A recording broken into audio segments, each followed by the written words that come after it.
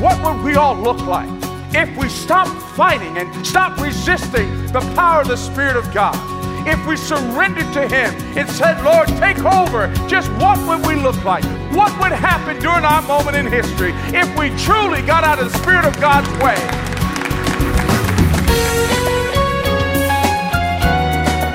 Welcome to Living a Legacy, featuring the Bible teaching ministry of Crawford Loritts. We read in Ephesians chapter 5 that we're to be filled with the Holy Spirit. But what does that mean? And how is it different from being indwelled by the Spirit? Well, more answers forthcoming as we continue in Crawford's series, Supernatural, the role of the third member of the Trinity. Now, last week we took a break from our series to celebrate the resurrection of our Lord. And today we pick up the second part of Crawford's message, the filling of the Holy Spirit. So far, we've looked at why it matters to be filled with the Holy Spirit and what's the nature of the filling of the Holy Spirit. Today, how to tell if someone is filled with the Spirit of God. If you're new to us, Crawford has been in Christian ministry for over 50 years. He now serves as head of Beyond Our Generation, which mentors those in ministry leadership. Crawford's books include Unshaken, Lessons from a Life Coach, Leadership as an Identity, and his latest, co-authored by his wife Karen, Your Marriage Today and Tomorrow.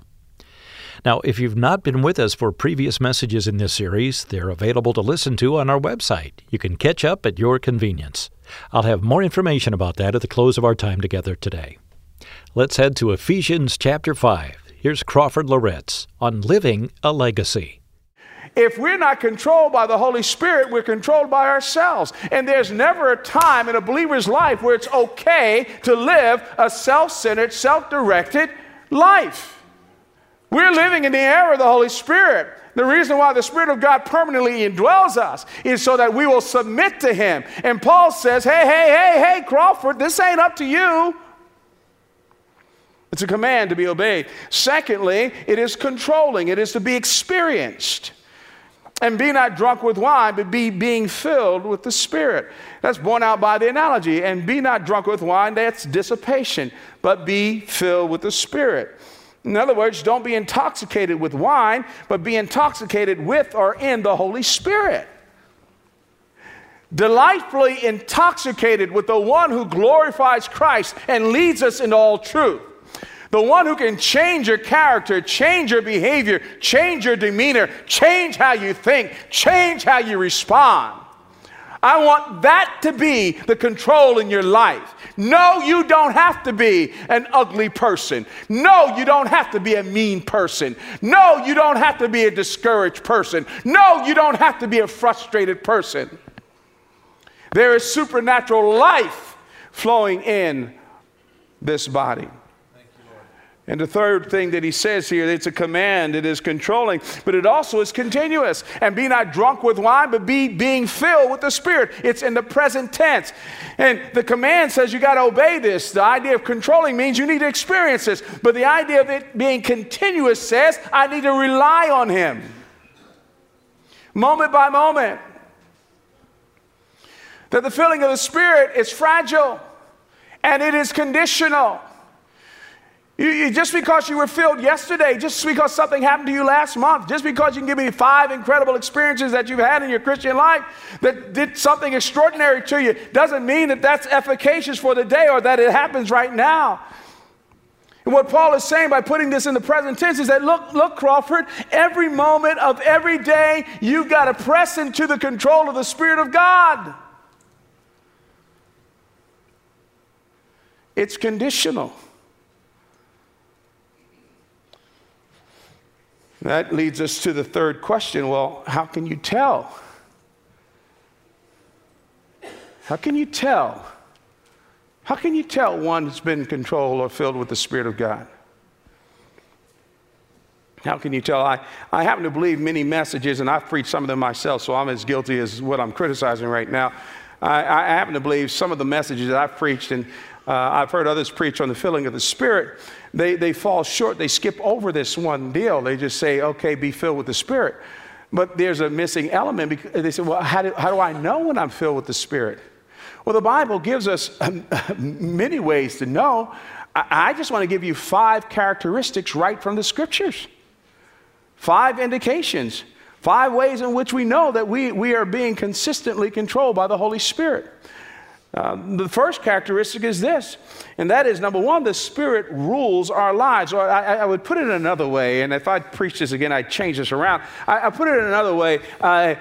We live Christ-like and spiritually sensitive lives. Our minds are vertical.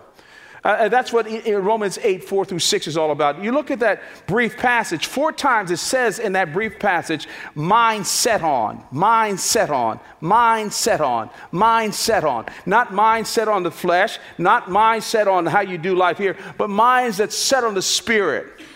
You know that you're filled with the Holy Spirit is when you have a vertical perspective. You see things from that delightfully third dimension, that spiritual dimension. You look at life from that set of lens. It's an indication that you're controlled by the Spirit of God. The second characteristic is that there's Christ-like character being formed and produced in your life. You're growing in these graces. You're growing in these characteristics. They're found over here in Galatians 5, verse 22. But the fruit of the Spirit is love, joy, peace, patience, kindness, goodness, faithfulness, gentleness, self-control. Against such things there is no law. Context here, he gives the fruit of the Spirit after he talks about walking in the Spirit. Walking in the Spirit in Galatians 5 is just Paul's explanation of Ephesians 5:18. He says, okay, if you continue to be filled with the Spirit, what's going to happen is that the Spirit of God is going to produce some character qualities in you. And these character qualities happen to be the biographical profile of our Savior. And you're going to grow in these things. Notice he says the fruit of the Spirit. You can't give yourself these characteristics. Sorry.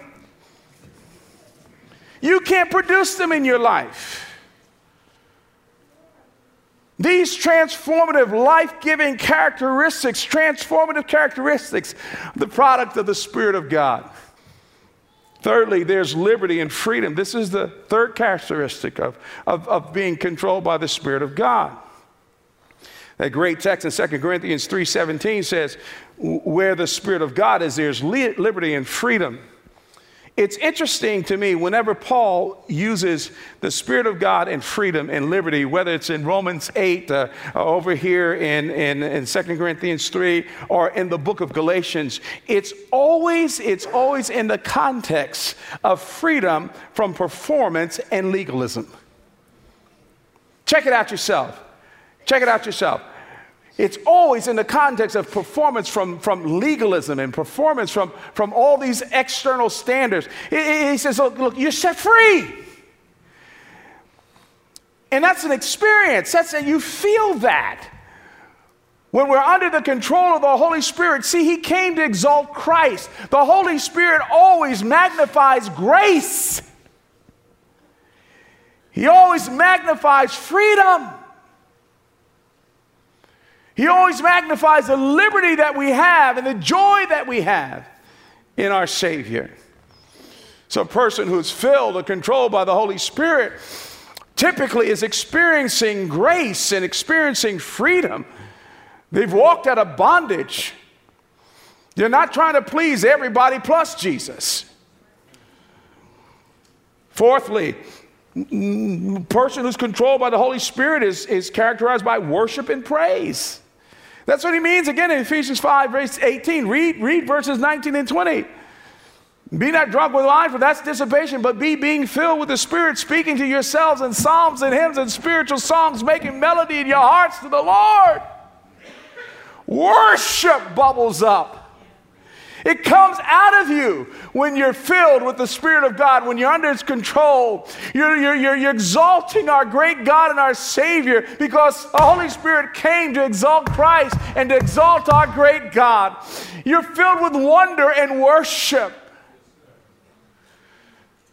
And number 5, I said this already, the fifth characteristic of a Spirit-filled Christian is witness and service. Witness and service. And again, I don't have time to do this, but I encourage you to trace that through the book of Acts. Look at the times the Spirit of God filled people, and look what happened after that. Filling boldness, filling boldness, filling boldness, filling boldness. Amen. Once again, you shall receive power when the Holy Spirit has come upon you, and you shall be. Statement of identity. You shall be my witnesses. Why? Because the Spirit of God exalts Christ through us. We want to serve. We want to serve not to demonstrate our spiritual gifts. We want to serve not to for other, maybe, we want to help people and all this other kind of thing, but we want to serve because we feel compelled to serve. Those indications. Well, the fourth and final question is this. Okay, why does it matter, right? Okay, it's life-giving and satisfaction. Yeah, I don't get drunk with wine. It's a command, controlling, continuous. And here are the characteristics. The fourth question is, what stops the flow? Or to put it another way, why aren't we filled? Why aren't we controlled? And I just want to stick with the scriptures. I suppose we could give a long list here. But there are three big headers in the New Testament. Three big reasons why the Spirit of God doesn't fill us. The filling of the Spirit, remember I said the control of the Spirit is conditional. Did you hear that? It's conditional. It's conditional. His indwelling is not. Well, I suppose you could say it's conditional on our repentance and trusting Christ as Savior and Lord, but He permanently indwells us. But the filling is very fragile. It's conditional. And here are the three conditions. The flow of the Spirit is stopped. The control of the Spirit is stopped when, number one, He is grieved. When He is grieved. Ephesians chapter 4, verse 30 says, and grieve not the Spirit. The idea of grieving the Spirit is not just anger, but it is what the word implies. It is hurting the Spirit's heart because of sin. Sin stops the control of the Spirit in its tracks. In its tracks. Don't ever pray to be filled with the Spirit if you're not willing to pray, God, cleanse me and forgive me and of my sin. You can pray until the cows come home. God, fill me with your Spirit. But if you still got lust in your heart and mind that you have not dealt with, you still got a bitter, angry spirit that you've not dealt with, you still got unforgiveness in your heart, you know what? You can pray until the cows come home. It's like talking to this wall. The Spirit of God goes, seriously, Crawford? My name is Holy Spirit. It's Holy Spirit. Now, I don't mean that to be cute or funny, but you know the third person of the Godhead lives inside of me. Do you actually think that He's going to put up with me not confessing and dealing with my sin and all of a sudden say, oh, that's okay, I'll give you a pass, Crawford, I'll fill you today? No. When we grieve Him, we no longer are controlled by Him. Number two, when He is quenched. 1 Thessalonians 5:19 says, and quench not the Spirit. The idea of quenching the Spirit is to hinder or stifle the work and ministry of the Holy Spirit. And I suppose you could say that's under the broad banner of sin. I wouldn't argue with that at all. But the quenching of the Spirit, it's sort of like a little subtle thing where you refuse to listen to the promptings of the Spirit. I'm going to talk about this 2 weeks from now. You refuse to listen to the promptings of the Holy Spirit. The Holy Spirit's been warning you about something or been leading you to do something, and you sort of like squelch Him and turn Him off. That subtle ignoring is what's called the quenching of the Spirit. I'm ashamed to say this, but I've done that. I've done this here at the church. In a very subtle ways, when I've been sitting in meetings and the Lord has been pressing on my heart to say something about a situation, and I knew it was the Lord, the Holy Spirit leading me to do something, and if for whatever reason I either got talked out of it or just backed away from it, and I have felt guilty. So when He is quenched or ignored, that's when we're no longer under His control. And the third and final one is when he is denied. And by denial, I'm not talking about denying his place, his existence, and who he is and his character. But by denial, I mean by denying him access to our lives, and we choose to live and serve in the flesh. That's what Galatians chapter 5, verse 16 is about. Walk by the Spirit, and you will not gratify the desires of the flesh. And as you go on to read the rest of that paragraph, he flips it around. And this is what the flesh does. And when you don't allow the Spirit of God to have access to every nook and cranny of your life, he says, see ya. You deal with that, Crawford. You think you can figure this out? You think you can work this out? You think you can gut this out? You think you got a strong personality? You think you can make a few phone calls? You think you can just kind of like go see some people and you don't have to depend on me? Help yourself, buddy. Tell me in a few weeks later how this is working for you. And that's how we ask the Spirit of God to get away from us. We disinvite his control in many ways. Many subtle, sophisticated ways. We disinvite his influence. I just wonder, where could we be if every last one of us in this room experienced moment by moment the control of the Spirit of God? Rivers of living water. What would your family look like? What would your marriage look like? What would your community look like? What would your job look like? Not to mention your personal sense of fulfillment and joy. What would we all look like if we stopped fighting and stopped resisting the power of the Spirit of God? If we surrendered to him and said, Lord, take over, take charge of my life, just what would we look like? What would this church be? What would this community be? What would happen during our moment in history if we truly got out of the Spirit of God's way? If we got out of his way and we stopped trying to be all that and trying to impress people with who we are and all that stuff. Do you know where the hope is? It can begin right now. At this very moment in all of our lives. I got to tell you, this is the most important message I ever heard in my life, and I bless God that as a young man I heard it. I was on my knees in my office praying early this morning, and the Lord just brought to my mind. And I say this with, I'm not trying to be falsely humble. He brought to my mind how totally inadequate I have always been for anything that he's done through me. And he kept whispering to my soul, not by might nor by power, but by my Spirit, says the Lord of hosts. But I was also tragically reminded of those times in which I've trusted in Crawford. We've got some decisions to make. If we're going to be consistently fruitful followers of the Lord Jesus, then the control of the Holy Spirit has to be an ongoing, daily, moment-by-moment spiritual discipline in all of our lives. It's not a one-and-done thing, because the truth of the matter is, we're all prone to wander. If, as I have been speaking, you have come to the conclusion in your own heart and life, as I have on a number of occasions, that I'm not controlled